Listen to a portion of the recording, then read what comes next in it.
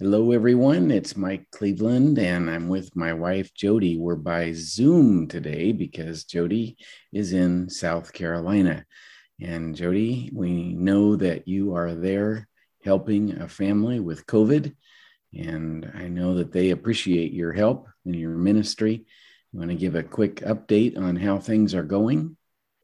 Right. So the mom and dad are still both in the hospital, and um, the sons are doing well. One son has recovered from COVID. The other son still has it and is recovering. But yeah, the family is progressing. They're getting well. It's just taking a really, a long time. Yeah. So just needed some help. Well, I miss you, but I appreciate the work of ministry that you're doing there. Oh, I miss you too. I love you so much. I'm so glad we can still do these podcasts. Right? Me too. Yeah. Well, we are talking today about Worship Wednesday, and Yay. we've got a great song to share with you from Bethel Music. And what is the name of this song? I couldn't find the name of it. It's called Homecoming. Homecoming. Okay, Our friend Kelly sent it to us. right. One of the reasons we do Worship Wednesday is because we want to hopefully introduce new songs to people. I've never heard this song before I listened to it today. Right. and, and to share with people songs that create worship in our hearts. And so, Jody, what is the one necessity in order for a worship song to actually be a worship song? Well, it needs to talk about what Jesus has done for us on the cross because that was his main work. That's where he was glorified. And that's where when we look to the cross and we see and sing about what God has done for us through his beloved son, Jesus, who died on the cross to take away our sins and then rose again, overcoming sin, death, hell, our flesh, all of it for us, victorious. That is what creates worship in our hearts. Yes, that's exactly right. And apart from that message, it may have a great tune. You may be able to dance to it or It's a sing to pretty it. song. It's not really worship. It's simply a song, and we want to sing worship songs. Obviously, we have no problem with singing any kinds of music or whatever. But when we come to worship music and worship songs, it needs to focus on the gospel of Jesus Christ, and Yes. what he did to rescue us and how he saved us and set us free and changed our hearts and all of the things that he did on the cross and he does in us by his spirit. So let's begin with this song, and it's called Homecoming by Bethel Music. You want to read verse 1, Jody? Sure. Lord, I confess that I've been a criminal. I've stolen your breath and sang my own song. And Lord, I confess that I'm far from innocent. These shackles I wear, I bought on my own. You know, the Christian faith is humbling. we Right? we look here and we're confessing that we're criminals, and people might say, wait a minute, I'm not a criminal. I haven't done anything wrong. I've never been arrested. I've never broken laws. I'm not a criminal. But they're looking at it from the earthly point of view, from the human law standpoint. In God's court, we are all criminals. All we, like sheep, have gone astray. We each have turned to our own way, meaning that we were born in sin, that we are guilty before a holy and righteous God. So we have to confess, first of all, that we're criminals in God's court. And then what does the rest of this verse say to you?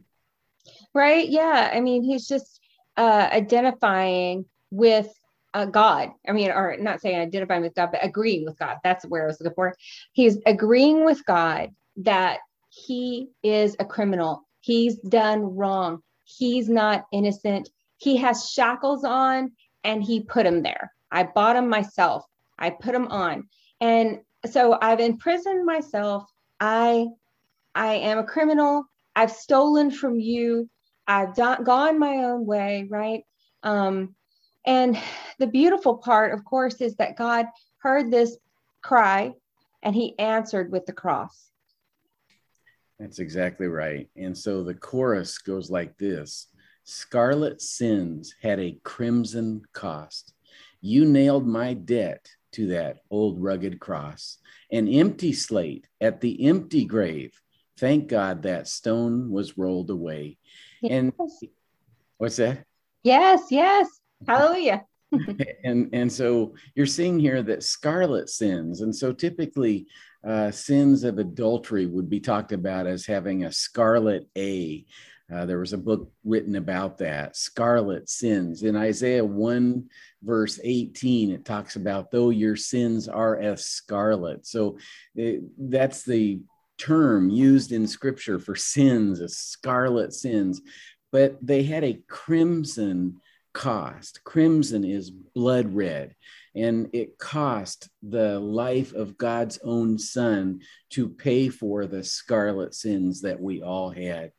Fortunately, he paid willingly. He paid joyfully. It was if he could not come quick enough and pay for you to remove that scarlet A from you, to justify you before God, all through the death of Jesus Christ. And I rejoice in this. And this is where we worship, Jody, because the crimson cost was paid, and didn't need to be paid by me who did the wrong.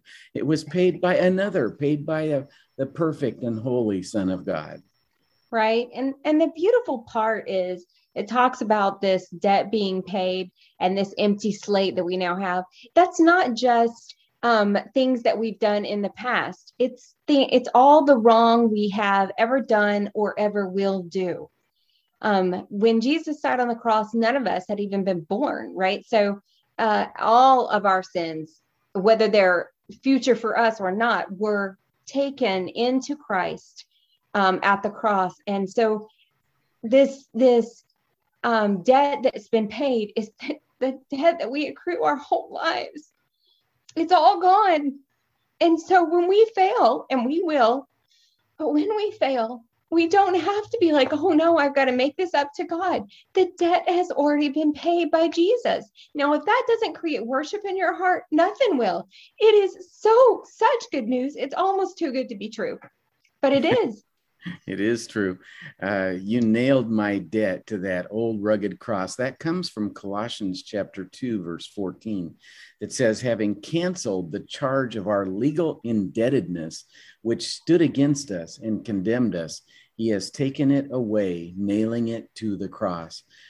Jody, as you hear the nails being pounded into the hands of Jesus, think about your debt being paid. Think about the scarlet A being removed. Think about there being nothing that can condemn you now, that the law that stood against to us, our record, when criminals go to court, the judge is presented with their record. Well, as we are called into the court of heaven, so to speak, our record is clean because of the fact that it was nailed to the cross. Right. And we bear it no more because Jesus paid our indebtedness. What we owed, he paid. And this is the grounds for worship that's in my heart, and I know it is yours as well. Yeah. And the other thing it says is the empty slate at the empty grave. So the slate meaning our account of sin. It's empty, just like the empty grave. Our slate has been washed clean at the cross. There are no charges against you. There is nothing that indicates any indebtedness. It was all paid off. We have an empty slate. The empty grave just proves that we have an empty slate. Right. Thank God the stone was rolled away, because now we can all see that it's an empty grave. Now we can all see that we are debt free. Now we know. Woohoo! Right. Yeah, Jesus didn't actually need for the stone to be rolled away for him to come out. When the disciples were in the upper room, he walked right through the walls because he was a spirit, and as a spirit, not subjected to the limitations of the flesh. But the stone was rolled away, not so that Jesus could get out, but so that you and I could look in and see that, yes, indeed, he has risen. That means our debt is paid. We are justified before God. There is no record of our wrongs anymore. Amen. Thank you, Jesus. You want to read verse 2? Sure. It says, Lord, I confess I've been the prodigal, made for your house, but walked my own roads. Then Jesus came and tore down my prison walls. Death came to life when he called me by name. And whew, right? Again, agreeing with God, just declaring the wrong that we've done, and then declaring the wonderful rescue that Jesus has performed. Yeah. It's interesting to confess that I've been the prodigal. I remember you telling me years ago when you were just a child, you did a teaching on don't be the prodigal or stay home or something. Yeah, the brother that stayed home. Oh, dear. When in reality, we're all the brother who left and went and squandered all the wealth in riotous living. We've been the prodigal. We've left the Father. We have abandoned the way of truth and all that is right. And this is what we're confessing in this song. Even though we were made for his house, we walked our own roads. We left God and his word and his will and his way and chose to go out and sin. And in so doing, we tore down our lives. But the next verse says, Jesus came and tore down my prison walls. The prison I had made by my own sinning, Jesus tore down by his own dying. Right. And I that makes me worship him. He tore down my prisons. He tore away my shackles. He opened the prison door. He set this captive free by his death through the shedding of his blood to forgive me. It's glorious. Right. It is. It's such good news. And, a lot of times in our lives, we might feel like we're in prison, like we have no control of our circumstances. I think about people going through lockdowns and things like that, and they don't have control. They have no power to change certain aspects of their life or certain circumstances. Disabilities is another good example of someone who's in a prison of sorts. They physically can't do what they want to do, but that our physical bodies or our external circumstances are not what matter in eternity. What matters in eternity is our heart, our soul before God, being right with Jesus. I can lay down every freedom I have in this life, knowing that forever, when I die, forever I am free. There's no prison for me because Jesus tore it down when he died on the cross. When he died, and the temple curtain was torn down and he busted open that most holy place. You can't keep me out, and nobody wants to. I get to go in, and you do too. And everybody that believes in Jesus, right? That's beautiful.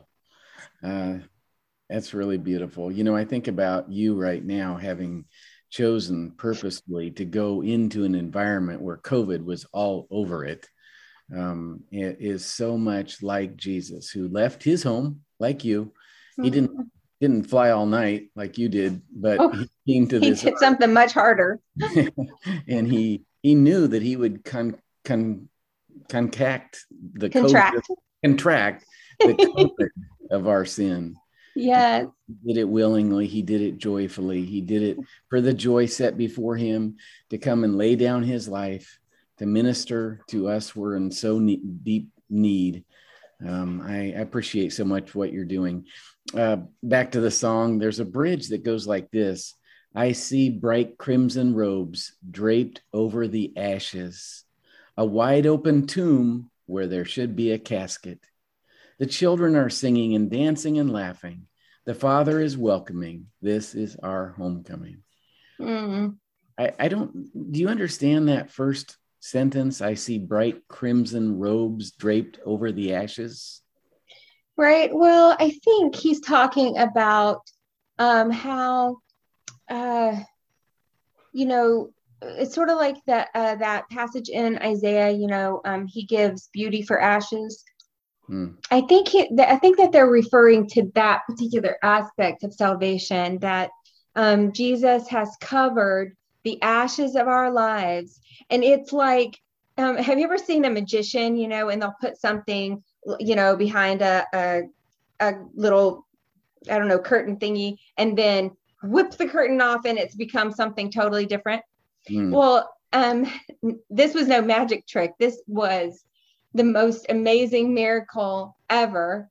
And that is that Jesus, he covered all our sin with his blood. He laid down his life. And when he took it back up again and he rose from the grave, he left beauty for us, right? Just beauty. That's why the children are singing and dancing and laughing, because the Father is welcoming us home, and he can, because the Son did the work that the Father gave him to do, and he did it with joy. The joy set before him. It's such good news.